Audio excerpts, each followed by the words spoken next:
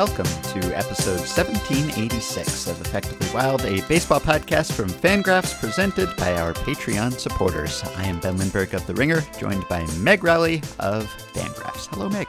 Hello. You live in a Shohei Ohtani state, and you are a native of a Shohei Ohtani state. Yeah. And I am not. And I'm feeling bad about it. I assume you saw Baseball Reference's year-end stats. They did sort of an equivalent of Spotify Wrapped, but for Baseball Reference traffic. So they had the most viewed player pages and the most viewed team pages.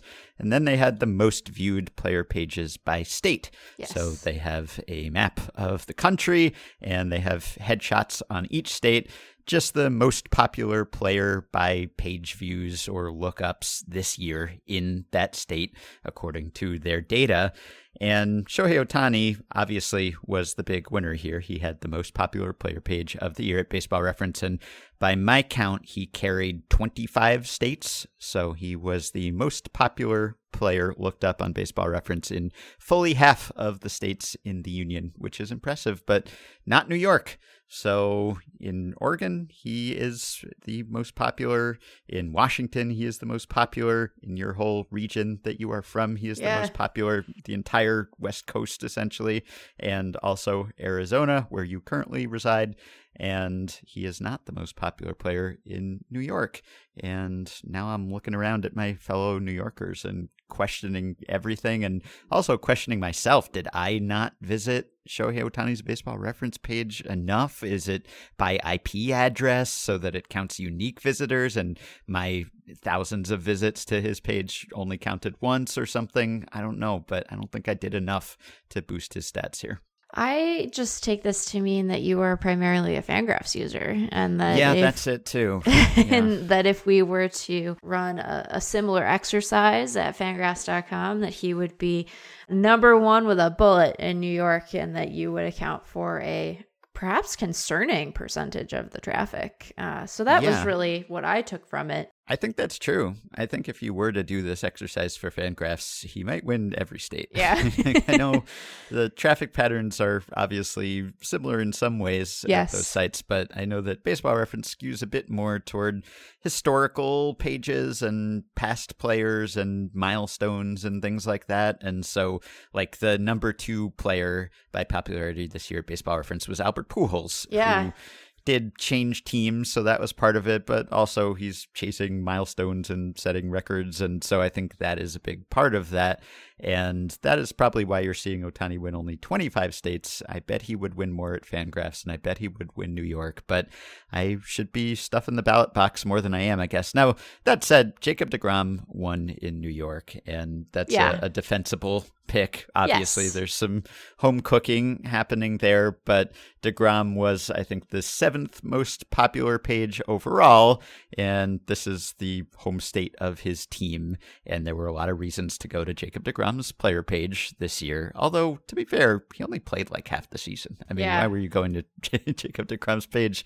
in the second half of the season? He wasn't there, maybe to see if he was back yet or something, but that's the defense, and I get that. I can't blame Mets fans for going to Jacob deGrom's page or others, but still, I would have liked to see a different result. I think the one that I was the most struck by was Miguel Cabrera checking in as the 4th most navigated to player page. And I guess, so he got to 500 home runs this year, right? That happened in 2021. He's at 502 career home runs. So I imagine that had something to do with it. He has not yet gotten to the 3,000 hit mark. So perhaps we will see another spike next year as he rounds into form there. But I was very surprised by that. It made me wonder, like, is someone leaving his page open? Is there a tab somewhere in New Mexico, Cabrera, apparently, that accounts for Miguel Cabrera's Cabrera's that's the thing. prominence? He won 2 states, Michigan, which makes sense, and New Mexico. So significantly less good sense to me. Yeah, not sure I understand that one. In some cases, like, there are some teams or there are some states that are less populous and don't have teams near them. Right. And so there are some strange results, like in the Dakotas. It's like there's a Barry Bonds won a state up there, and I guess it's a smaller sample. Christian Yelich won Alaska for some reason. Sure. So I guess that's just if you happen to have the world's biggest Christian Yelich fan living in Alaska, fewer people visiting the site and no local team. So that makes some sense. But yeah, there are some strange results. But really, like living in a non-Ohtani state, it's like being a liberal and living in a red state or vice versa. It's like you feel like you're behind enemy lines or something. But maybe I can convince some of my fellow New York natives to convert to the Ohtani train next year. I'm sort of surprised Aaron Judge didn't win it. I think he won at least one state in the region, but I guess his season was not as historic or spectacular as DeGrom's, even though it was very valuable.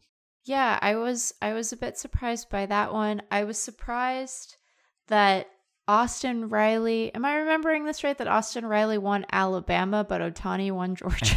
I think so, yeah. So that was surprising to me. It was also I can understand a member of the Braves winning states around Georgia. That makes good sense to me, particularly the ones that don't have teams of their own. I was surprised that Freddie Freeman was not the winner, or Ronald Acuna Jr. I know that Austin Riley had a sparkling season. It was a great effort on his part, perhaps not an MVP winning effort, but a great effort nonetheless.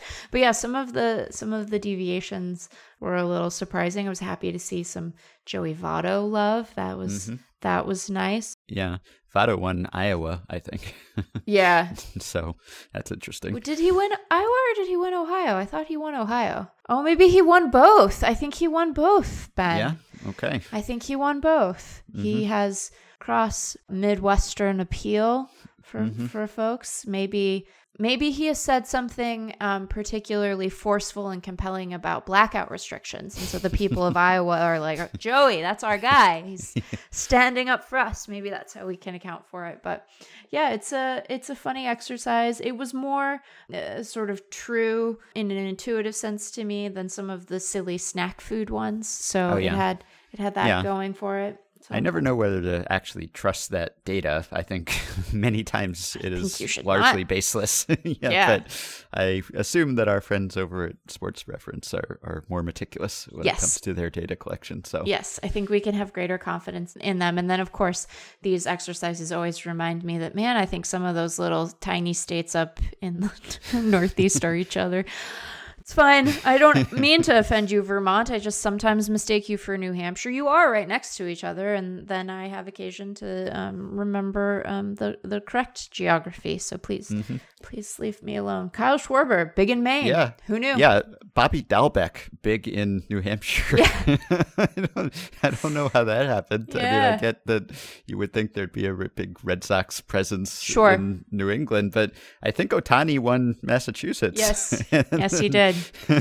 He's just the best is the thing. And so but not in New Hampshire where Bobby Dalbec is the best. No, I guess maybe New Hampshire has views on two-way players, live free or die, indeed. Where is Bobby Dalbec from? Is he from? No, he's from Seattle. Is he? Yeah, apparently. Bobby Dalbec's from Seattle? Bobby Dalbec sounds like someone from Massachusetts. I will not be taking questions on that assertion.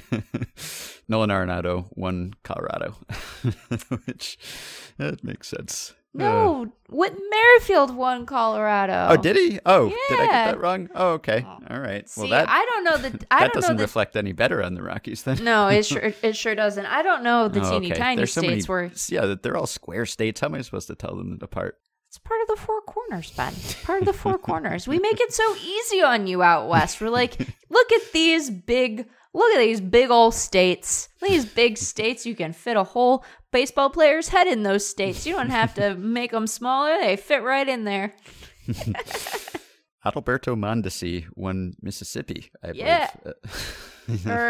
Unless my geography is off again. I don't remember. He won a state. I know that's true. I don't remember now. This is making me face some hard truths about how much geography I actually remember. I think they're gonna revoke your diploma, sir. It's been a long time since. Yes, he did win Mississippi. You are correct. Okay, I got that one at least. Yeah, you got that right.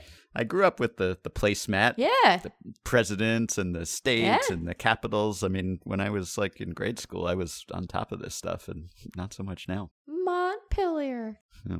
All right. So I have one little fun fact here that was shared on Twitter by Matthew Trueblood, and I thought this was really interesting. He said food for thought, and then he lists the average MLB fielding percentage for each 10-year increment, or, at intervals of 10 years, starting with 1911 through 2021. And the takeaway is that fielding percentage has slowly and steadily climbed throughout the past century. So it was 956 in 1911, it was 985 in 2021, and it increased in every single 10-year interval there except 71 to 81 when it stayed level. But basically, every 10 years, it goes up 2, 3, 4 points, sometimes more in earlier periods. And I think it is food for thought, as Matt said. And I love this stat because there are like 7 different ways you could interpret this.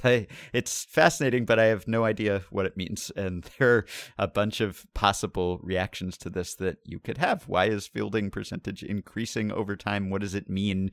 I think a lot of people took it as a reflection of the shift.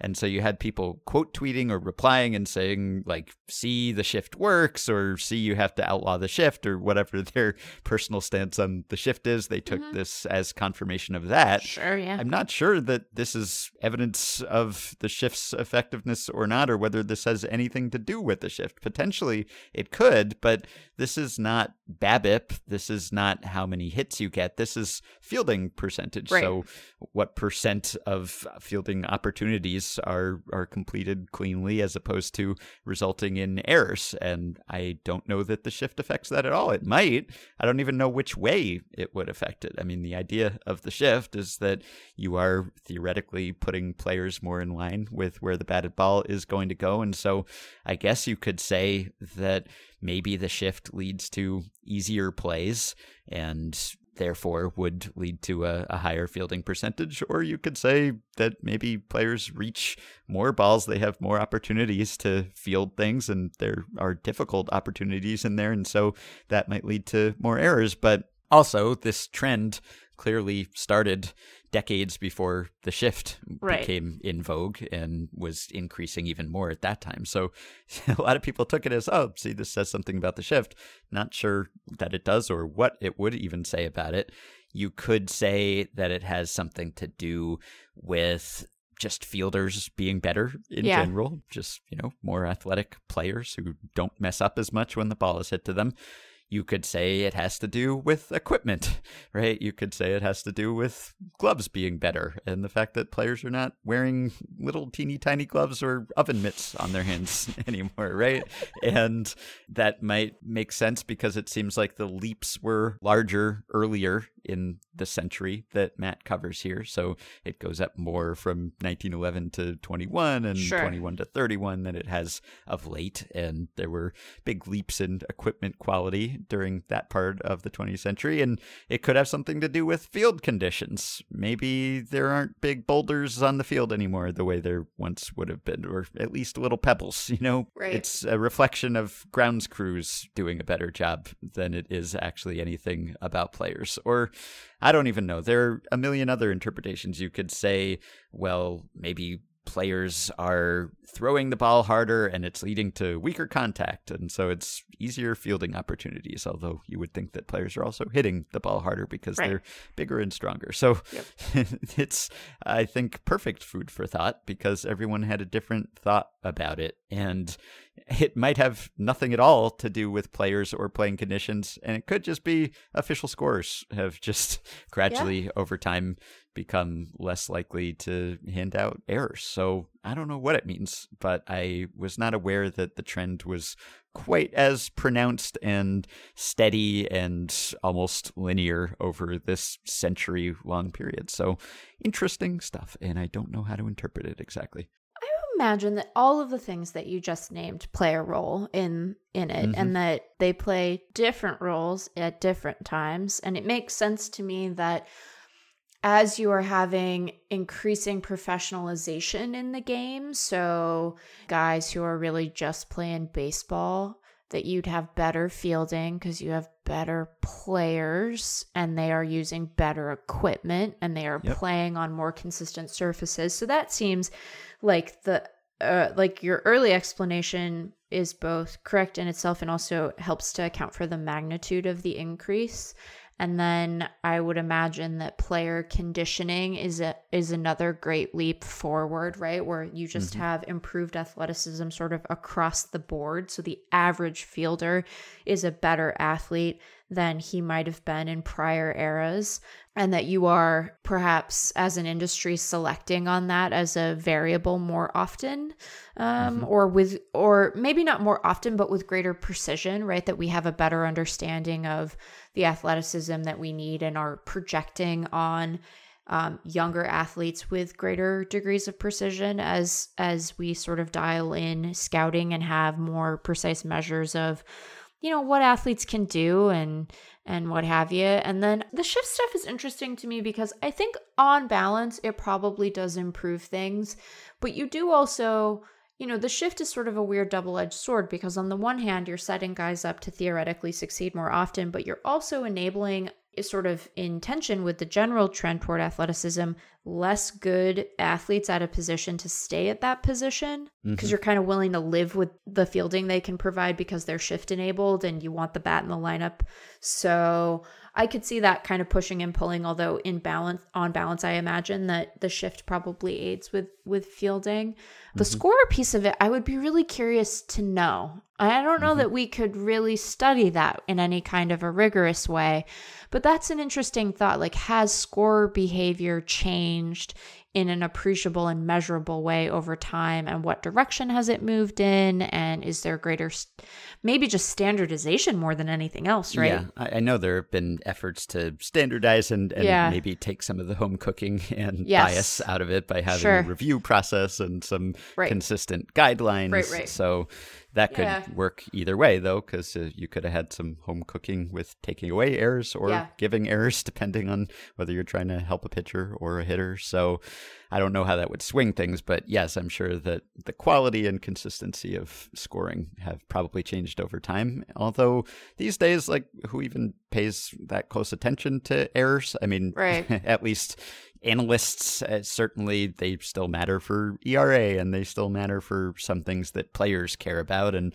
players will still request reviews and object to rulings from time to time, but it's definitely less important than it used to be in a general baseball sense back when batting average was everything. Then it was a huge deal. So I don't know how that would have changed things, but it's possible that changed things. Yeah, it's an interesting thing to contemplate. And not just because we're in the midst of a lockout and the number of things we have that are interesting to contemplate are like kind of limited at times. So yeah.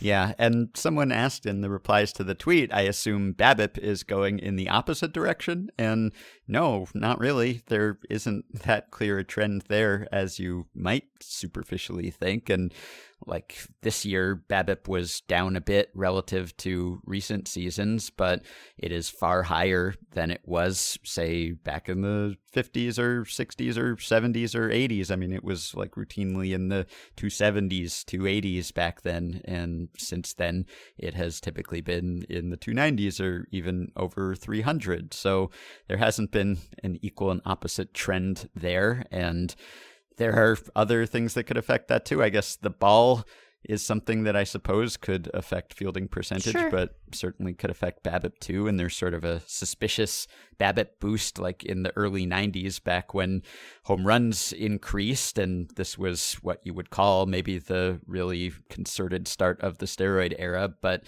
it was also a time when it seemed like offense just picked up for maybe a lot of reasons. And it may very well have had something to do with the ball, because BABIP seems to have had a big boost then that has largely lingered ever since. So these two things don't necessarily move in tandem, which seems almost paradoxical at the start, but makes some sense if you think about it. But that's why I like this stat. You really do have to think about it, and even after you think about it for a while, you might not reach a firm conclusion. And that's what I like about baseball stats, or one of the things that I like is that they are endlessly fascinating at times, because there are so many ways you can think about them, and you can easily jump to the wrong conclusion and misinterpret and ignore all kinds of confounding factors that you might not be aware of if you don't have a deep familiarity with the sport and its stats. And so you might see some things that seem simple on the surface and are not at all. And then there are times when they might actually be simple and you're reading too much into them if you know too much. So this was fun food for thought. I am full. I am sated. Thank you, Matthew Trueblood. You don't need a season of The Rumor about why fielding percentage is what it is now. I would be interested in more on this topic. So yes. And one other thing I was thinking about, have you gotten into a sport as an adult for the first time? What a good question. I'm trying to get into hockey. Yeah.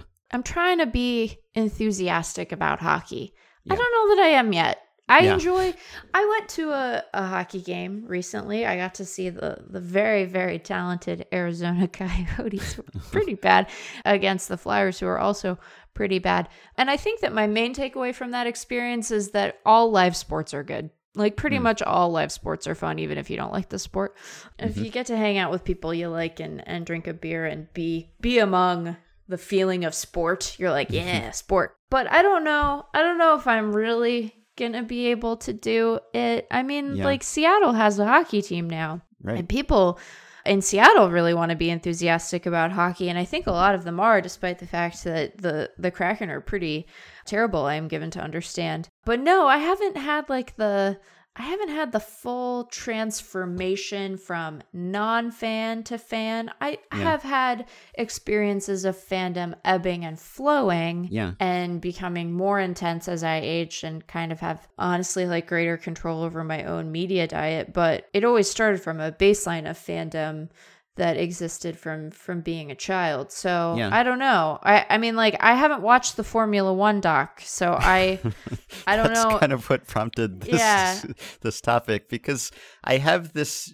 deep-rooted skepticism about becoming a fan, like a serious fan of a sport that you did not grow up watching. And I've been trying to interrogate why I have that skepticism. And maybe part of it is just that I've never done it. Yeah. And I'm not a gatekeeper typically when it comes to these things. Like I'm certainly not when it comes to baseball. If someone starts to get into baseball, I will encourage them. I'm not going to say, oh, bandwagon fan, or like it's too late for you to get into this. Of course, I want everyone to like baseball and get into it. And it's nice when people find new things that they enjoy later in life. Obviously, it would be a shame if all of our interests were frozen forever at an early age. But I think that it's like a reflexive sort of, oh, you can't really like that much, though. And it's like sometimes it'll be like, you know, a friend of mine who's like all of a sudden super into the Premier League or something. And it's like, when did that happen? Like, I've known you your whole life. You didn't care about that. And maybe they do care about it now. They should be able to. That's fine.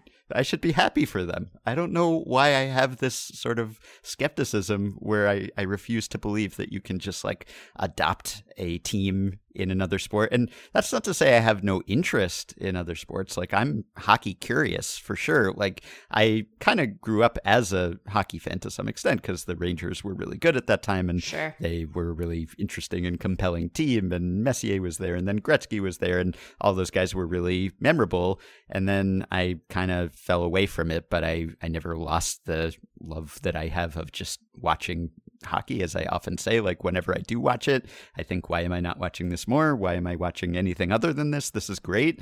But it's so large a lift to try to get into a sport on that level.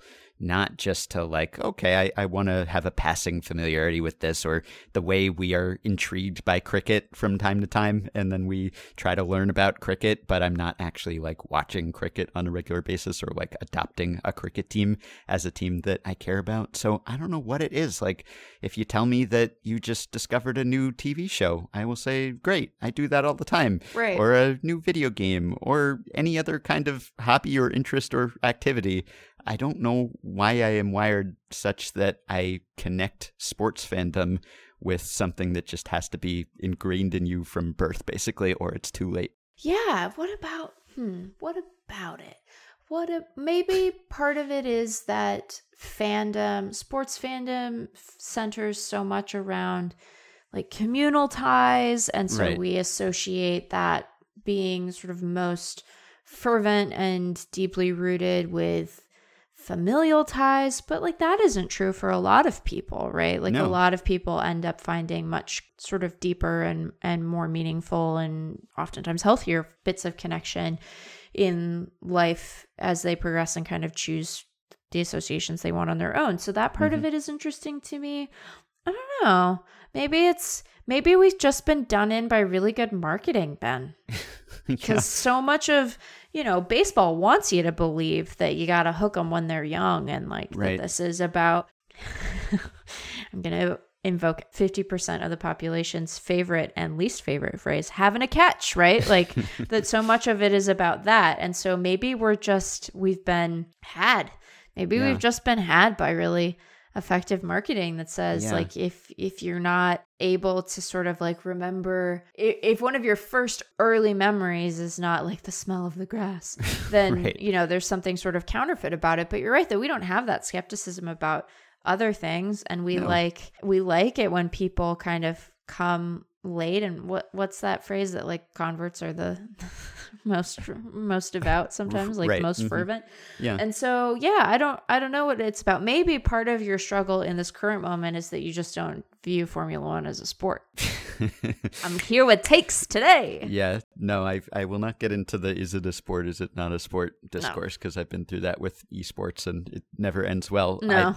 I just feel like, and I haven't watched the Netflix series, and if I did, maybe I would be converted like everyone else, but I'm just trying to be better about this, basically. Yeah. And part of it is just like regional interest. Like I'm more suspicious somehow. It's harder for me to believe it if it is not a sport that has traditionally been popular where I am or where that person is. And partly that's just because like, well, how are you going to be a fan of that team? You've never even seen that team play in person. You can't see that team play in person. Right. And as you were just saying, it is very fun to watch live sports, and you do lose something there. But like, I don't go to that many baseball games at this stage in my life and career, and I still pay incredibly close attention to baseball. And even when I was a fan growing up, like I'd go to some games, but I wasn't there every night. I was mostly watching on TV, and now it's so easy to watch on TV or on the internet or by whatever method that it's hardly necessary to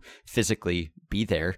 But I guess it is just because sports often get passed to you from parents or from people who are close to you, and you grew up rooting for that team and you were just sort of steeped in it. But it is a very parochial view that I'm trying to cure myself of. And maybe part of it is just like resenting having to know about another thing, because you don't have to convince me. This motivates like a lot of my decision making. So I can't know about one more thing. Yeah, that's what you often say about like gambling or crypto or whatever it is. There may be other reasons not to be on board with those things, but also it's like, what do I have to know about this now? Yeah, part of it is definitely that. Yeah, and with sports, like there's so much backstory. I mean, if you're talking about TV or something, it's like I just started reading the Wheel of Time series, right? Okay. It's a 14-book series. Oh my God, Ben. I just finished the first book so that I could watch the TV show without being spoiled, and thus far I'm enjoyed the book far more than I'm enjoying the beginning of the TV show. But that was a big investment for me. It's like, am I going to get into this because 14 books? I mean, best case scenario is that I really like it, and then I'm just reading Wheel of Time for the rest of your next life. Year. And so I was apprehensive. It's like, I almost hope I don't like this so I can just write it off, right? And that's kind of the case. Like if you're talking about a TV show, I mean, unless it's Grey's Anatomy or The Simpsons or something, like you can catch up quickly. Whereas just sticking with what I know best, baseball, if I were to get into baseball today, and a lot of people seem to email us now and then and say, hey, I just got into baseball or got back into baseball, and the podcast has helped me get to know it and familiarize myself with it. And that is wonderful. I love hearing that. Yeah. But the idea of like having to relearn what I've learned about baseball is exhausting to me. Oh my God. Yeah. And the idea of doing that for another sport.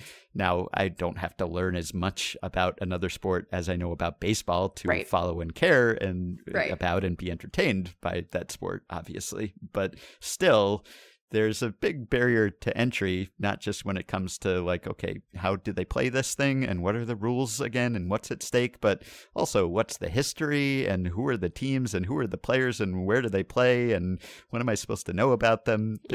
There's a lot that you need to know, which is easier. I mean, it's like learning a language, which is easier when you have the brain plasticity to form those connections when you're like 2 years old. And I think it's in some ways similar with a sport. So it's not just picking up your garden variety hobby. There's so much history and specialized knowledge that comes into play.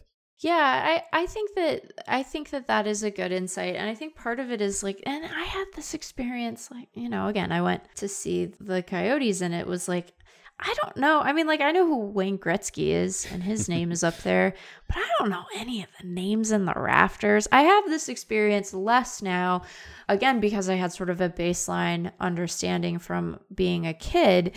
But like, I have that experience when I watch the NBA sometimes now where it's like, I don't know all of the names, you know? And so people will be like, he's like that guy. And I was like, that doesn't mean anything to me. Like that comp is useless to me in terms of trying to situate this player in like not just the history of basketball, but like what does he look like? You know, who is the other guy? I don't know if I can't evaluate the validity of this comp. Because I just don't know enough from having been out of it. And I feel that barrier with hockey really keenly where it's like, I know Wayne Gretzky and I know about the Miracle on Ice, and then I am out. Like I have tapped out. I know that I went on a bad first date to a Devils game one time. I did not go on a second, and I did not go to another Devils game, right? Like did this is my paint his face. Was that the problem? Was it a putty situation? No, he was perfectly nice. It just wasn't a good fit. So, you know, like it wasn't like it wasn't like a classically, you know, epically bad date or anything like that. It just was like, oh, this isn't a great connection. And also, I don't know anything about hockey, but it seems like it's not a very good hockey team.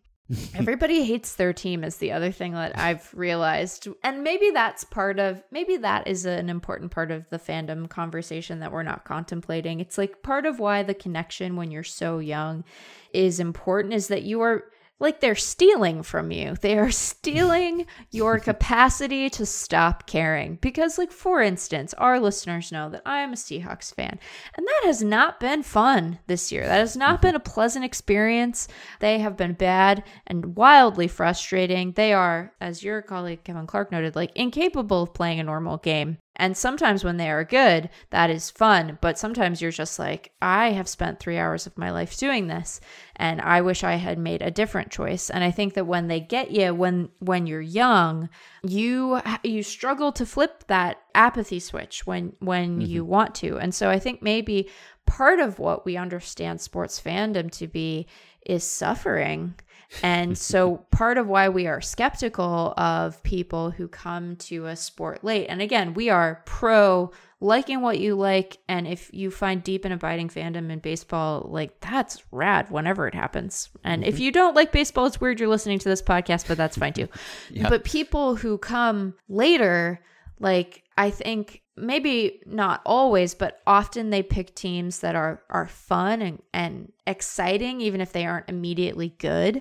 And so they don't have the pain part, right? Like they don't have the pain. Because I tweeted about how moving to Arizona at the moment when the Seahawks have officially transitioned to being a team that is best followed on Red Zone, so you don't have to see the whole thing. It's like really opportune timing. And I tweeted that, and then my mentions were just full of people being like, yes, I feel that way about Team X. And it's like, we all hate our teams. We hate them. Unless we're like a Patriots fan or a Yankees fan. And even you guys are very pained despite a lot of good stuff having happened to you. And that's fine. But like, it is, sometimes good to have perspective. But we all hate our teams. Mm-hmm. And when we are new to the experience, I think we look at them and it's like, you have not suffered. And what a weird understanding of the thing we have, maybe. I don't know. This might also just be the fact that I'm a Mariners fan at times. And so all I know is pain and like 3 good years. Right. Anyway. Yeah. So I'm trying to be less insular and sectarian and parochial when it comes to this. And it's the sort of thing where I'm just trying to conquer my baser impulses. Sure. Here. And if That's someone admirable. starts talking to me about F1, I will say I'm so happy for you that you have found a new love in life. And, and you're definitely not doing it because it's trendy and other people are doing it and you felt like it was the interest of the moment. You are genuinely and sincerely interested in this. And even if you are getting into it because it's trendy, maybe you'll like it and it'll be nice. And I know that there are people who are like very into a certain sport the way that, say, you are with baseball or Jeff Sullivan was with baseball, who will then try to follow another sport in a less engaged way, just a more kind of casual fan way, like the difference between a Smark and a Mark wrestling fan, basically, who's like hyper aware of the scripted nature of it or not, and is following it in this almost ironic or, very clued in way, or just, turning on Raw every week just to see who wins. And that's kind of how I would probably do it, I guess, if I were going to do it. But I don't know that my nature would allow me to follow something that way. Anyway, I'm just in awe of people who actually are able to maintain some awareness and literacy of many different sports at the same time, because it's not an experience that I have had. And I am always in awe of like our friend and my colleague, Michael Bauman at The Ringer, who primarily writes about baseball when he writes about sports. But then every now and then he will write about F1. He will write about cycling. He'll bust out a soccer article. He will have a college basketball take. And it's like, how have you even heard of these players? I don't know. And if it were anyone else, I would say, oh, well, he's probably not wasting all his time watching like every Star Trek episode like I am. But it's Michael Bauman, so I know he's doing that too. Right. And I don't know how he manages it all, but it's inspirational, really. I have 2 thoughts. Okay. The first is that I'm so happy people are getting into Formula One because it means that fewer people are into wrestling. Again, like what you like, but we could all maybe the takeaway from all of this is that we could talk about what we like less. Yeah. See, I sort of like wrestling, but in a very casual way that allows me. I don't understand the appeal. And that, you know what? That is not an invitation to convince me. Yeah. I am happy you like what you like. I don't have to like the thing. I'm glad you take enjoyment. This is like me and food Twitter. Just don't eat dolphins.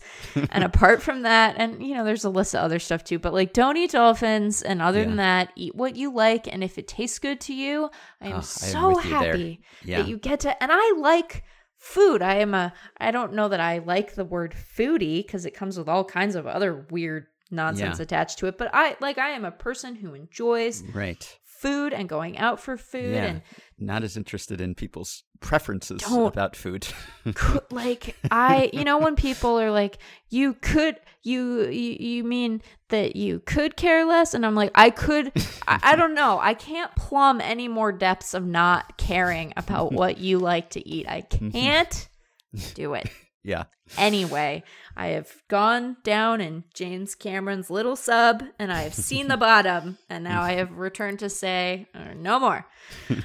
I don't know what my second thing was. Oh, I think that maybe what we should take away from this consideration of fandom is that we should just invite each other to, when the thing stops making us happy, release ourselves from it. Maybe what we should learn from the people who come to fandom later in life, whatever it is that we all have the power within us to say, that no longer serves a purpose for me. That doesn't make me happy. The nostalgia doesn't outweigh the like grind of my team never being in the playoffs. There are things that these teams do rather than not as like civic institutions, but like as companies that I don't like, whatever it is. Like maybe the thing we should take from it is that it's fine to choose other stuff because maybe there's stuff out there you like more, or maybe you have that one year you look back on and you're like, I was really into Formula One. That was sure weird. And then you move on to, I don't know, Beanie Babies. Sure. Pogs. Remember Pogs, Ben? Oh, I do very well. Yeah. Oh, man. We're old. People don't know Pogs anymore. You talk to a Zoomer, they're like, I don't know what that Pog business is. It's odd how Pogs are always like the go-to reference. It's like to identify yourself as a member of an age group or to say that you're out of touch or that someone else is out of touch with you. It's Pogs. Yeah. You start talking about slammers and people either know or they don't. It's a very in-group kind of thing. Or they really don't. And then I say, but you and I are wearing the same clothes that I wore in middle school. So who's the loser now? I don't know. My hair just doesn't part in the middle. Like it just doesn't. It goes on the side. It's not a purposeful choice. That's just where my hair goes. I don't know, man. Anyway, contemplating Zoomers a lot lately, thinking about the Zoomers. Yes. All right. Well, that was tangentially related to baseball, hopefully, which is about the best we can hope for these days. And if you have a story of how you discovered baseball late in life and you have not already shared it with us, please do. Yeah, that would be interesting. There's no need to be tribal about these things. It's absolutely not. It's silly when you are born into one fan base of a certain sport and then that prevents you from enjoying the pleasures of every other fan base and all the other good players that they have and makes you inclined to hate them or to hope that they don't do well. And so why would anyone feel the same way about a single sport? It doesn't make sense. I want people to like baseball, obviously, but it's not a zero-sum game. I guess it's becoming a game where there are more and more and more entertainment options. And so I suppose as someone who does a baseball podcast and you as someone who runs a baseball site, that everyone who flocks to the Formula One banner is a potential Fangraphs reader who will be reading about F1 instead. Maybe there should be Fangraphs Formula One. Maybe that's something to think about. But we can like multiple things is the point. Just don't try to get me to like wrestling. Like I'm not sorry. Try. Although it's I okay. will recommend the TV show Heels, which is yes, I've heard that is wonderful. Show. See, like that I can, because like then it's about, well, I guess wrestling is about a pretend story too, isn't it? Well, it depends on what kind of fan you are. All right. Here is an email from a Patreon supporter. Oh, yeah, we were going to do an email show, and then we talked about fans for 20 minutes, and don't eat dolphins. Still a good takeaway. Yeah, this is not a question, but it is an email that is kind of related to what we were just talking about. This is from Jeff, a Patreon supporter, who says, a question in the Discordantly Wild forum, that's the Discord group for Patreon supporters, about what it's like for me watching MLB games from Hong Kong reminded me of something I've been meaning to write to you about. I think it was Meg who commented at some point this season about time-shifted baseball being a terrible idea. I chuckled, as for many years now, I only watch MLB TV archived games. Living in Hong Kong, if I wanted to watch live baseball, it would have to be in the morning. And watching baseball first thing in the morning just doesn't feel right. So like a normal fan, I watch games in the afternoons for the most part. Now here's where things get funky. I generally only watch Jays games, a lot of Jays games, but invariably I fall behind. So it's not unusual for me to watch games that are several days old. Then at some point, I thought, why am I sitting through losses? Sure, not all losses are bad games, just as not all wins are fun games, but odds are that overall I'm going to better enjoy the games where my team comes out on top. Now here's where things get funkier. To manage this feat of time-shifted baseball while allowing me spoiler-free watching other than knowing it ends well, I tend to avoid the baseball internet. Other than this podcast, my main interaction with my team in baseball is through my home team's TV broadcast, and since I'm only watching wins, my Jays fandom exists in this distorted halcyon Truman Show-like bubble. Take the Jays 2021 season. Some great starting pitching, check. I saw a lot of tight-panted Robbie Ray starts. Monster offense, check. I saw a lot of offensive clobberings by the Jays, and so before their big late-season run, I'd think, why doesn't the team have a better record? A win total more in line with their huge positive run differential. I'd hear talk of their bullpen woes and scratch my head, as my experience of the bullpen has been good. Then I realized all those losses I'm not watching is where things likely went south in the late innings. That's my time-shifted baseball experience. No questions for you. Just thought you might be interested in this peculiar baseball consumption with a window into a parallel universe where one's team never loses. In these dog days of the lockout, if you're looking for things to talk about, yes, we are. I would be curious if you have any philosophical musings and banter about the pros and cons of this approach. I'm just trying to imagine what it would feel like to... Sorry, I want to make sure I understand. He picked games he knew that they had won. Yes, he knows the outcome, but not the specifics about how it happened. Not the specifics. So I wonder what your experience... Like, the Blue Jays were a fun team. They had a guy on their team who probably would have been the MVP if it were not for Shohei Ohtani. I wonder how Ohtani polled in Toronto.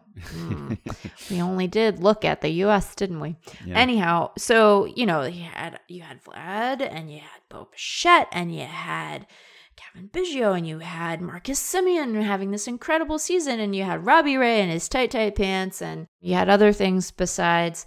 And so, like, that was a good, fun team. Now, I wonder what would have happened if you had applied the same approach to the Mariners, because the Mariners won a bunch of really weird one-run games. They had a whole mess of games like that. And as you are watching them in real time, like, they feel taut and they have stakes. But if you know the outcome, does it matter?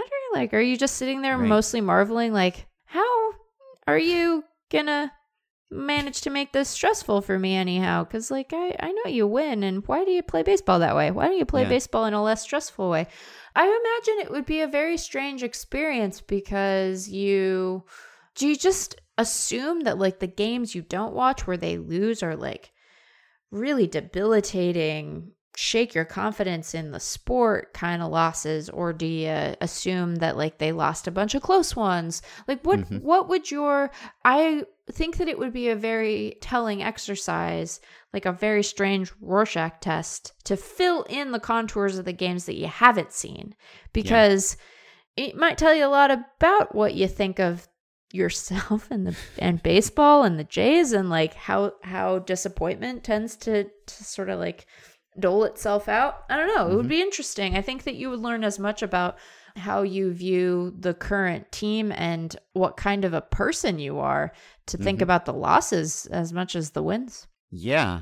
I don't know that I would enjoy watching baseball this way, because I'm just generally pretty plot-driven when it comes to my media consumption. So I'm not a prolific re-experiencer of things. I don't do a lot of rereading or rewatching for the most part. There are certain things that I will return to just because they are special to me. But for the most part, I want to know what happens next. And that's not the only thing that I appreciate about a show, but that is something that keeps me coming back. And so if I know who wins, then it might be a bit tough for me if the only thing I don't know is how they win exactly. I would think that the 2021 Blue Jays season may have been kind of confusing even if you were watching all of the games, including the losses, because they really should have made the playoffs if you look at just how they clobbered other teams pretty consistently, especially later in the season. But they had the great run differential all along. And so that must have been pretty mystifying not to end up in October after all of that running up the score. But in general, you could say, well, obviously a win is better than a loss. And so therefore, why would you ever want to watch the losses if you had the ability to avoid them? But I guess the question is, like, well, if you can't avoid spoilers, then maybe this is better. Like, ideally, if you could avoid finding out the outcomes, then I would just watch all of them if I were willing to invest that time. If I couldn't avoid the spoilers, then I would certainly have a harder time forcing myself to watch the losses, knowing that they were going to be losses. I might still enjoy the wins on some level, even knowing the outcome, just because, hey, my team is winning and everyone's playing well. but I don't think I would be able to bring myself to just watch a whole lot of losses knowing that they were going to be losses. Yeah. And I guess you could say, well, this is like sports without the heartbreak, right? Just like cut out all the pain and suffering and disappointment and just watch the days when everything goes well, right? I mean, this becomes a broader philosophical discussion about pain and loss and mortality, and whether having the bad things or having a finite time span on Earth allows you to appreciate it more, and whether we were all immortal, we would all just lose interest in living because there would be no time pressure associated with it. I wouldn't mind having that problem and seeing how I handled it. I'd be fine with signing up for a trial run of that, but it's an interesting approach and kind of an uncommon one, I would imagine. Yeah. I mean, and one born from a particular circumstance, right? Yes. Like, I doubt this is, given his druthers, this would not be the way that he would necessarily watch baseball. But yeah, I don't think it would satisfy. I do think that there is, something to being able to be surprised by the game that is really compelling. So that would be hard. But if you really love it and this is your only avenue, then like maybe this is the best compromise position. I don't know. Yeah. All right. Well, our plan for today, which we have completely abandoned, really it was a plan born out of desperation / necessity to begin with. So it's okay that we didn't adhere to it. But the idea was that we were going to dive deep into the mailbag and do an email show with just old questions for the most part, because they haven't been flying in lately at their usual rate amid the lockout, and also because there's a backlog of thousands of questions that we never answered. And so getting into the spirit of the times, which is a lot of desperate baseball sites just running evergreen content or ever brown content that they are running regardless, we were going to just dive deep and see what slipped through the cracks previously. But we've managed to basically talk for an entire episode without having to do that. And now I have a giant document of emails that we can save for a future desperate situation. See, which there you go. will probably arrive at some point. 2 weeks. Yeah, next week maybe, or in January certainly. But I will read you one question, just a little taste here, because it was going to lead into another little story that I wanted to tell. But this is from 2018. I was diving deep, going back pre-pandemic, back in those halcyon days. Everything was just perfect and fine and dandy back in 2018, 2019, no cares in the world. But I noticed from reading these emails that we have gotten a lot of questions many, many times. There are certain questions that people have asked over and over again. We do have an emails question database, which I will link to on the show page for anyone who wants to see if a question has been asked many times before. And also, there were reasons why we didn't answer these questions at the time for the most part, but every now and then we just don't get to one. And also, sometimes there are fun ones in retrospect, like actually, here's one from 2019 from listener Michael, who says, hey guys, huge fan of the podcast. I bring to you an interesting case of year-to-year pitching drop-off. Corbin Burns for the Brewers. He tops nearly every pitch leaderboard for highest average spin rate, including four-seam fastball. However, he has given up 9 home runs on that pitch just this year. I watched the tape on all the home runs he hit on four-seamers, and all were belt high or above. He has a way above average spin rate, so why is this happening? Guys with that pitch profile should be pitching up. Is it overuse of the fastball, so guys are sitting on it? However, the usage rate has been down a few percentage points from last year. Last year, his expected slugging and batting average in WOBA showed that the pitch overperformed and that his slider underperformed. So is it then a case of return to the mean? What I would propose to him is trash the four-seamer. His slider has elite spin. Throw that in combination with his other 3 pitches.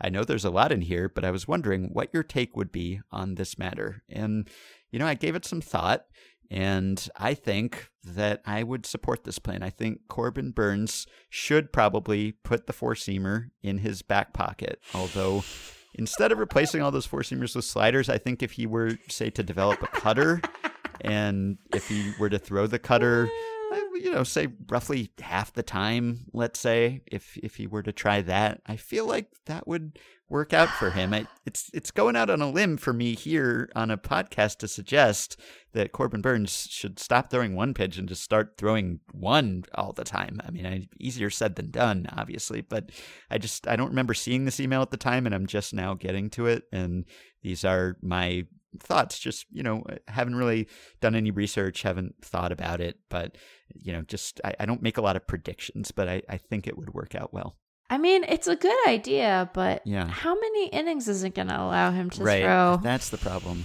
Yeah. That wasn't the one I was going to read. But it's a good bit of theater, though, Ben. You did a nice little little scene. You said you built a diorama with your words. Some of our listeners pretty prescient, it turns out. So, yeah, they're smart. Here's one. This is from 2018 from another Ben.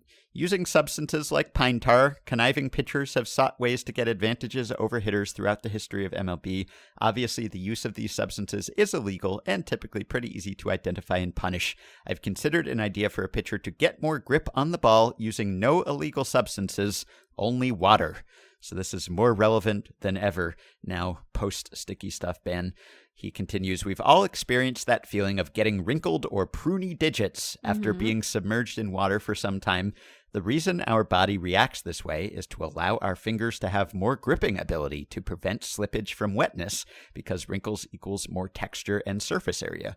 Couldn't pitchers submerge their throwing hand in a bucket of water prior to a pitching appearance, as well as between innings, to allow their fingers to get this pruning effect and therefore get a better grip on the ball? I've tested this out myself and can confirm that pruned fingers does allow for more grip and feeling on the ball. It also seems as though this lasts for at least 15 minutes or so, which is more than enough to get through a half inning. In baseball, where the difference between a strike versus a ball or home run versus a pop-up is just a fraction of an inch, couldn't this tactic prove to be pretty effective? Let me know what you think. So, pruny pitchers, the new market inefficiency. Well, I mean, if batters have sometimes peed on their hands rather than wear batting gloves, I don't see why we couldn't at least give it a shot. Is that really the biological reason that our fingers prune? It could be. Look, it could be. It also feels like the kind of thing you get on like a fact of the day calendar that might not be real. I'll try to do some quick Googling here. Yeah, I trust the research, but sure. I mean, I guess it would be fine. I don't know. I haven't really thought about this. I mean, you have to submerge your hands for a while, and then a game is a long time. So then do you get to re-dip? Do we have a new third time through the order penalty, and it's really just the result of your hands going back to being normal fingies? Your phalanges recovering their normal amount of moisture? Yeah. And would this qualify as a foreign substance? Water? I mean, not if you're sweating it, naturally. You're allowed to lick your hands. Well, if you get a special dispensation, but and that's just that's a dab, right? Whereas this is immersing your finger in a bucket of water. Yeah. I don't know if that's still a non-foreign substance at that point. It seems pretty, I mean, you're introducing that to your person, so I don't know. Yeah, you're altering, albeit temporarily. So you're altering temporarily the sort of physical characteristics of your body. But how is that different than athletic tape? Right. And I mean, you're not allowed to have, you can't have Band-Aids on your fingies. They tell you you can't do that. And that's why we had David Cronenberg movie on the mound when Trevor Bauer sliced his hand open, finger open, whatever. He was doing some dumb with a drone. Anyway, sorry, I did swear. But, he couldn't have Band-Aids on his hand, right? Right. So they do say you gotta, sort of be as you are. But like a fielder can have his wrist taped, right, as treatment for an ailment. So we do allow some intervention at times, and it's temporary, and it's not like steroids, which in addition to having some performance enhancing effects are also bad for you generally. So it's not like that. So I do think that it occupies sort of a strange territory. I don't think anyone would do it. I don't if think there were an advantage and they could get away with it, they might. The problem is that you'd be easily identifiable because you'd have the pruny fingers, right? The whole point of the sticky stuff is that it's just supposed to blend in. It's harder to see it. Yeah. Can't really hide the prune fingers. Yeah, I mean, so like, what if you had a medical condition that made you susceptible to pruning? What if you just had naturally kind of pruny fingers? I mean, like some people do have more pronounced ridges on the skin on their fingers. Some people have an extra finger, and you're allowed to pitch that way. They don't make you cut it off, Ben. No, they don't. So I think this is my last show before I leave for Christmas, and I'm here to say I'm glad that we're not talking about people having to cut their fingers off. Yep. I think that Ben did have the details right, though, more or less. That's why your fingers are like that? Yeah. Wow. So, cool. There's a constriction in your blood vessels below the skin, and that causes it, and is believed to perhaps enhance your grip, and maybe there was an evolutionary advantage to that because all the prehistoric humans who fell in the swimming hole and their fingers did not get pruny, they couldn't climb out. They all died. Yeah. So they didn't pass on their genes of having pruny fingers. Right. Now we are a people of pruny fingers. Then I stand corrected. I mean, you can appreciate my skepticism because sometimes people will be like, people should try this diet. It's how people lived thousands of years ago. And I was like, they all died at 35. Why is that what we're emulating here? I don't understand. Anyway, so good. We have all been vaguely amphibious for survival purposes. And I mean, like, again, people's hands are, everybody else. It's like treads on a car tire and it allows you to grip a rainy road. You know, when you start driving into a sentence and you're like, this is the most obvious thing imaginable. It's like we all have different fingerprints. And some of us have more pronounced ridges than others. And I guess it's good that it could have a baseball purpose rather than just making you easier to find if you commit a crime. So yeah. Yeah. I've been fascinated by that life expectancy thing that you just brought up too. The idea that like how long did people used to live? It's hard to know because they didn't necessarily keep track, or if they did, we don't have their records. And often you look at those numbers, they can be skewed by infant mortality, which lowers the averages. But if you were able to make it past the baby stage, then you could live a little longer, especially if you had naturally pruny fingers and you were less likely to drown. Right. If you So what is last point. What are we doing? What's the point of this question again?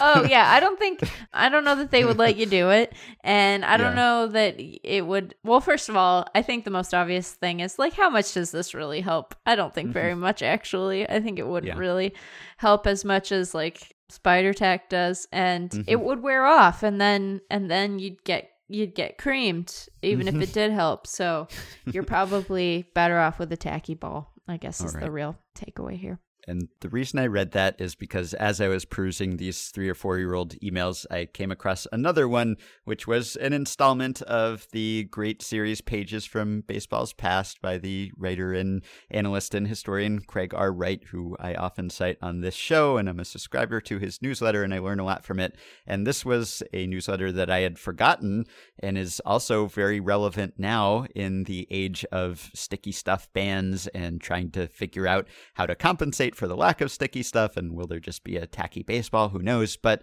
about a century ago, there was a war over rosin bags. And the two leagues differed on what was and wasn't permitted when it came to rosin bags. And at the time, I think they were generally referred to as resin bags, so R-E-S-I-N instead of R-O-S-I-N. And it seems like the rosin didn't take over as the dominant use until the 50s or so. But there was a big battle between the leagues in the 20s. So the spitball, as we have discussed, was outlawed in 1920. And that rule barred the pitcher from putting any foreign substance on the ball. And that did include rosin.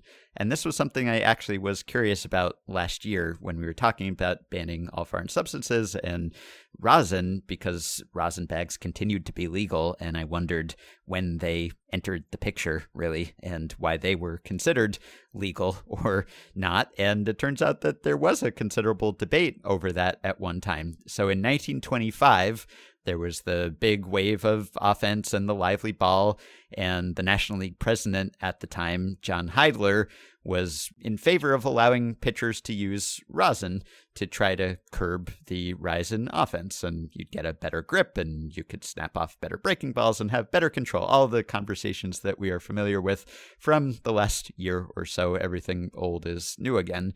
And there was a worry that this would be abused and it would help them too much. And so no one wanted to go back to when the pitcher would keep some rosin or resin powder in their hip pocket and could potentially sneak something even stickier in. So They decided we will have this fine mesh bag of powdered rosin and it will be league provided and the umpires will supervise. And so what happened was there was a joint rules committee, and there were 3 members from the NL and 3 from the AL, and then a representative from the minor leagues and the commissioner of baseball. And they needed 5 of the 8 people to support something to pass a new rule. So the NL reps and the minor league rep voted yes to allowing pitchers to use rosin bags. Each of the AL representatives said no rosin bags. And that left things up to the commissioner, Kennesaw Mountain Landis, and he said yes. So rosin bags won the day, but there was bad blood between the AL president, Ban Johnson, and Commissioner Landis. And in those days, the leagues were much more autonomous and independent and powerful, and the commissioner didn't have as tight control, and MLB wasn't a big corporate centralized entity the way that it is today. And so Ban Johnson, the AL president, was mad because the AL reps did not want the rosin bag, and he lost some of his authority when they created the commissioner in 1920 after the Black Sox scandal. And so he was outraged because one of the major leagues was entirely dead set against having rosin bags, and yet Landis was going to impose it on them. And so Ban Johnson set out to sabotage the rule. So he got the umpire and former player George Moriarty to conduct experiments. Wait, I'm sorry. We have a Ban Johnson and we have a Moriarty? Yes, we do. All right. Yes. I just wanted everyone to pause and I know you were all thinking, did I hear those names right? And I'm here to say, yeah, you did. So anyway, continue, Ben. Maybe that's where Conan Doyle got the name. I don't know. Probably not. But this was around when he was writing. So he got George Moriarty to conduct these experiments that resulted in the claim that if you let the pitchers use rosin, then they would basically be throwing spitballs again. It would be bringing back the bad old days. And so they were saying that the rosin was super effective. And he puts out this report. And so in February of that year, the AL club presidents vote unanimously not to permit the use of the rosin bag in AL games. And Johnson goes around and he's stumping for no rosin bags, and he's getting support from minor league executives. And then during spring training, 7 minor leagues joined the AL in fighting the rosin bag. And then there was a dispute in an exhibition game when an NL umpire put the rosin bag on the mound, and Tris Speaker, who was the player manager for Cleveland, threw a fit, and he said his team wouldn't play unless the rosin bag was removed. He threatened to forfeit. And then about a week before the season was supposed to start, Landis sent a letter to all the leagues saying, you have no choice here. Like it or not, you got to use the rosin bag. And then the AL, instead of being an open revolt in late April, they voted to comply with the letter of the rule, but not the spirit of the rule. So they provided a rosin bag through the umpire for use by the pitcher, but the rule as worded did not require them actually having the bag on the field. What? So the umpires, they fulfilled the letter of the law by keeping a rosin bag on their person so that the pitcher would have to ask the umpire to use the rosin bag if he wanted to. And at the same time, that wasn't even enough for Ban Johnson. He so hated rosin bags that he announced that he instructed managers to request that the managers not ask for the rosin bag. So not only did you have to ask to use it in the AL, but you were ordered not to ask to use it, basically. So no pitcher at the time was willing to risk angering his manager or the league president or an umpire by asking to use the rosin bag. So umpires were just carrying around rosin bags in theory, and they were never actually used. So it wasn't used in the AL for several years. In the 1926 World Series, so this is the first year where you have one league that's using it and one league that is staunchly against it, the commissioner had to step in and say that for the World Series games, they had to have the rosin bag on the back of the mound. and then Ben, did he ban Johnson? So the AL pitchers cooperated with this unofficial use of the rosin bag. However, there was some chicanery that was going on here, and there were people using secret rosin bags in the dugout between innings. So the pitchers would like pretend to apply rosin to their bat handles, and yet they would actually be transferring the rosin to their pitching hands. And like people didn't even know, like a lot of sports writers at the time thought they had actually banned the rosin bag officially as opposed to just sort of unofficially banning it. So this continued. 1927, it continued. Ban Johnson resigned at the end of that season, but this persisted because some AL owners still didn't like it. So you had the new AL president who carried on this policy. And then it seemed in 1929 there was maybe going to be an agreement finally end the opposition to the rosin bag beginning with the 1930 season, but ultimately the talks broke down and there was no rosin agreement, so it persisted.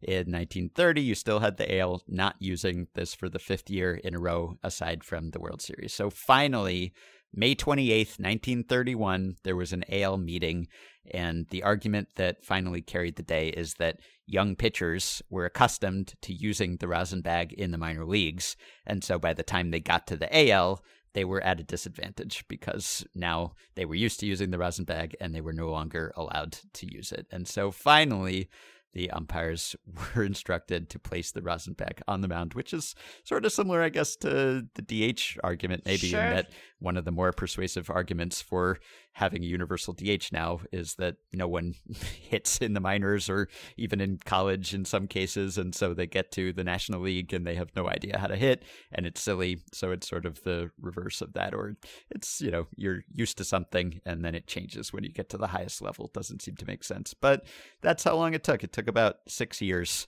for the two leagues to get on the same page about this. So at one time, the rosin bag actually was controversial. And so pitchers now who say, you know, we're naked out there, we're not using anything that is helping us enhance our grips. Well, rosin, that's something that helps. And in fact, at one time, people were so suspicious of rosin that they thought it would be too much of a performance enhancer to use. So even if you don't have the tacky baseball, you do still have rosin available on every major league mound and not just upon request.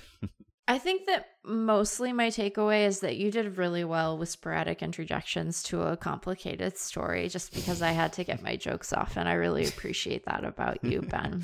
I think that it's just a very human thing that we are so, I don't know, we're so predictable in the face of change and prone to fussiness and subterfuge and having there aren't enough Moriartys anymore. Like, why aren't there more people named that? I mean, I know that it kind of ruined the name for everyone else, I guess. Yeah, it has a negative connotation, but I don't know. I think that you should embrace Moriarty as a potential name. I mean, there are still Mycrofts, and he's I don't know about Mycroft. He might not be the best. Met many Mycrofts in my time. Maybe well, we don't live in. I think that there are a lot of Mycrofts in the UK. There are at least two. Mm-hmm. Yeah. Ah, boy. Yeah. See, Professor Moriarty, he first appeared in 1893, and George Moriarty first appeared in 1884. So George predated the nemesis of Sherlock Holmes. Okay. Yeah. Well, I guess that you gotta bob and weave. Like, they're probably not going to be a lot of Karens for a while. So it's just we gotta adapt to the times. Yep. Well, that's my rosin story, and if you consider this, Craig noted this too, but we talk a lot about how players in that era, the caliber of competition wasn't the same. It was pre-integration. Babe Ruth was hitting all of his home runs in a white league. Well, Babe Ruth was also hitting almost all of his home runs in a non-rosin situation. So, you have to apply a further penalty here. So according to Craig's calculations, 524 of Babe Ruth's home runs were hit in the non-rosin environments. So therefore, perhaps he was facing pitchers who were not getting the same spin rate on their stuff. And Craig actually did a little study, because I'm sure people were wondering, just to see if he could detect any differences between the leagues in the years when one was using the rosin bag and one was not. You have a good little natural controlled experiment there. And he found, to his surprise, that there was, quote, no impact of statistical significance in any category, including the control categories of walks, hit batters, and wild pitches. That doesn't deny the advantage of having a good dry grip on the ball, but it does suggest the edge in accomplishing that by ready access to a rosin bag is negligible. So maybe we don't have to further penalize Babe Ruth, but that is also interesting in light of what we saw last season, which was maybe a slight uptick in offense after the sticky stuff ban, but not as significant an uptick as many imagined that we might see. So my whole theory, it's like consistent with my overarching theory that cheating in baseball is overrated because it generally doesn't work as well as people believe it does. I kind of feel the same way about grip. Like, I know that the spin rate started ticking up again at the end of the season as maybe the inspections got a little lax, and maybe that's an argument in favor of having the tacky ball so that we don't have to worry about this anymore. But ultimately, I'm not sure how much grip matters either for safety or performance related reasons. Yeah, well, or at least, if not more cursory, at least more predictable, right? The checks, that was part of the idea there. I think that for an episode that we were kind of had some trepidations about in terms of being able to fill time, we did just fine. I think that people will find this enjoyable, and they will not feel like their time was wasted, and they can judge my jokes and be impressed by your ability to carry on with a story, just because I was like, Ban Johnson, man, that's a name. We don't take advantage of the good names as much as we should. There are so many good names. We should have more good names. It's like, how many? I think it's partly an era effect. I think that a lot of these things sound quaint in retrospect. Sure. And so the names of today will sound better to the people of tomorrow. Right. I mean, and then they'll look back and be like, there's so many ex people writing about baseball. If only one of them was named Ben. Right. Yeah. The last thing I meant to mention about the rosin bag saga is that one concern that people had about having the rosin bag at the back of the mound is that it would cause injuries and that fielders would slip on it and fall and hurt themselves. And that's another constant, I think, whenever it comes to proposing a rule change. Yeah. I think one of the instinctual reactions to that is, no, it will lead to more injuries. And granted, like, that is a concern that we should have. Yeah. But that's something that comes up, when it's talking about moving the mound back or whatever it is, anything, pitch clock, right? And talking about, is that going to hurt pitchers because they won't have as much recovery time between pitches? Like, always a constant. That's a concern. Will people hurt themselves? Now, fielders slipping on the rosin bag and hurting themselves, maybe one of the sillier ones. I don't think that happens often. I can't recall seeing it. Craig Wright said he only ever saw it happen once, and the player wasn't actually hurt. He does relate that he knows of one injury story related to the rosin bag, which was that a claim in spring training in 1979 that the pitcher John Matlack hurt his elbow picking up the rosin bag. But it turned out that he already had bone chips in his elbow, and so they were just barking more, I guess, when he picked up the rosin bag. It was not caused by the rosin bag. But that's something you hear all the time. It's like, when fielders used to leave their gloves in the field between innings, and people would worry about, like, are they going to hurt themselves falling on the gloves? There's a lot of real estate out there. They're probably not going to slip on the rosin bag. Yeah, seemingly not. I mean, I think it's good for us to ask the question, does this have the potential to lead to more injuries? Because we don't want we don't want guys' careers to get derailed because we were careless or didn't ask the requisite questions. But I would have said, I think they'll be fine. Yep.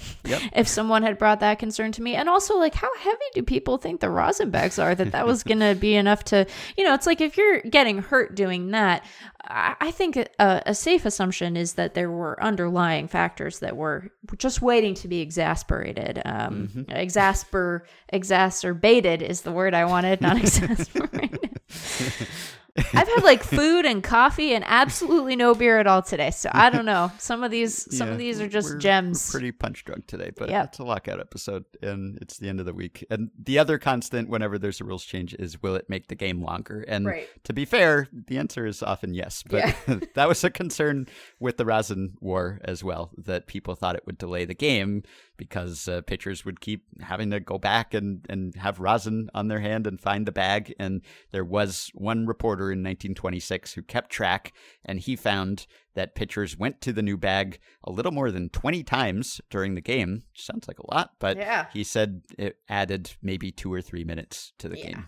So it's something. Of course, the games were like an hour and a half at that point. I mean, not quite, but it wasn't quite as big a concern. Or it was, because people talked about it just as much, even though the problem was not nearly as acute. But this is just another illustration of the fact that every baseball conversation has been had before and will be had again, including this one. So thanks for joining us, everyone. I hope everyone has a good holiday. If Christmas is your thing, I hope you all have a Merry Christmas. If it's not, I hope you get to rest and have some time with family in a safe way. And everybody stay safe and healthy. And that's end of year, Meg. I mean, we'll be back, but I just am going to go to the mountains where it is literally impossible for me to podcast. So this will be all you hear from me for a minute, but you'll be out of my reach. Yeah. And we'll leave you with a recommendation that someone made to us, which is on the baseball subreddit, r/baseball. There is a user there who is drawing Mike Trout every day until the lockout is over. So they have done 12 sketches of Mike Trout thus far as we speak. I will link to this, but what amuses me about it is how quickly they got weird. Which every Effectively Wild email show would tell you that this was what was bound to happen. Inevitable. But for the first few days, it was like, action shots of Mike Trout. He's like standing there with a bat. He's doing a diving catch. He's sliding and stealing a base. He's robbing a home run. He is following through in his swing. And then, like, day 8, it's like Mike Trout as a baby holding a harpoon or something. And then, like, it's Mike Trout drinking some sort of beverage or milk called Michael's Secret Stuff, and then it gets weirder and weirder from there. And on day 11, he is a fish. It's a fish wearing a Trout jersey who is fishing for the human Mike Trout, and it's continuing to descend from there. That's only day 12, and we might have months of lockout remaining, so I look forward to seeing where this goes. I mean, it could get kind of dark. The potential exists for that, but it might also, bring about world peace. So we'll just have to see where it goes. Yes. Kudos to user Did It For The Story for entertaining us with Trout. All right. That will do it for today and for this week. Thanks, as always, for listening. I am planning to be here next week. Meg will be away, and then she will rejoin me the following week. So we will probably not miss a beat around here. So we can keep you company during your holiday travels or your holiday sitting around at home listening to baseball podcasts.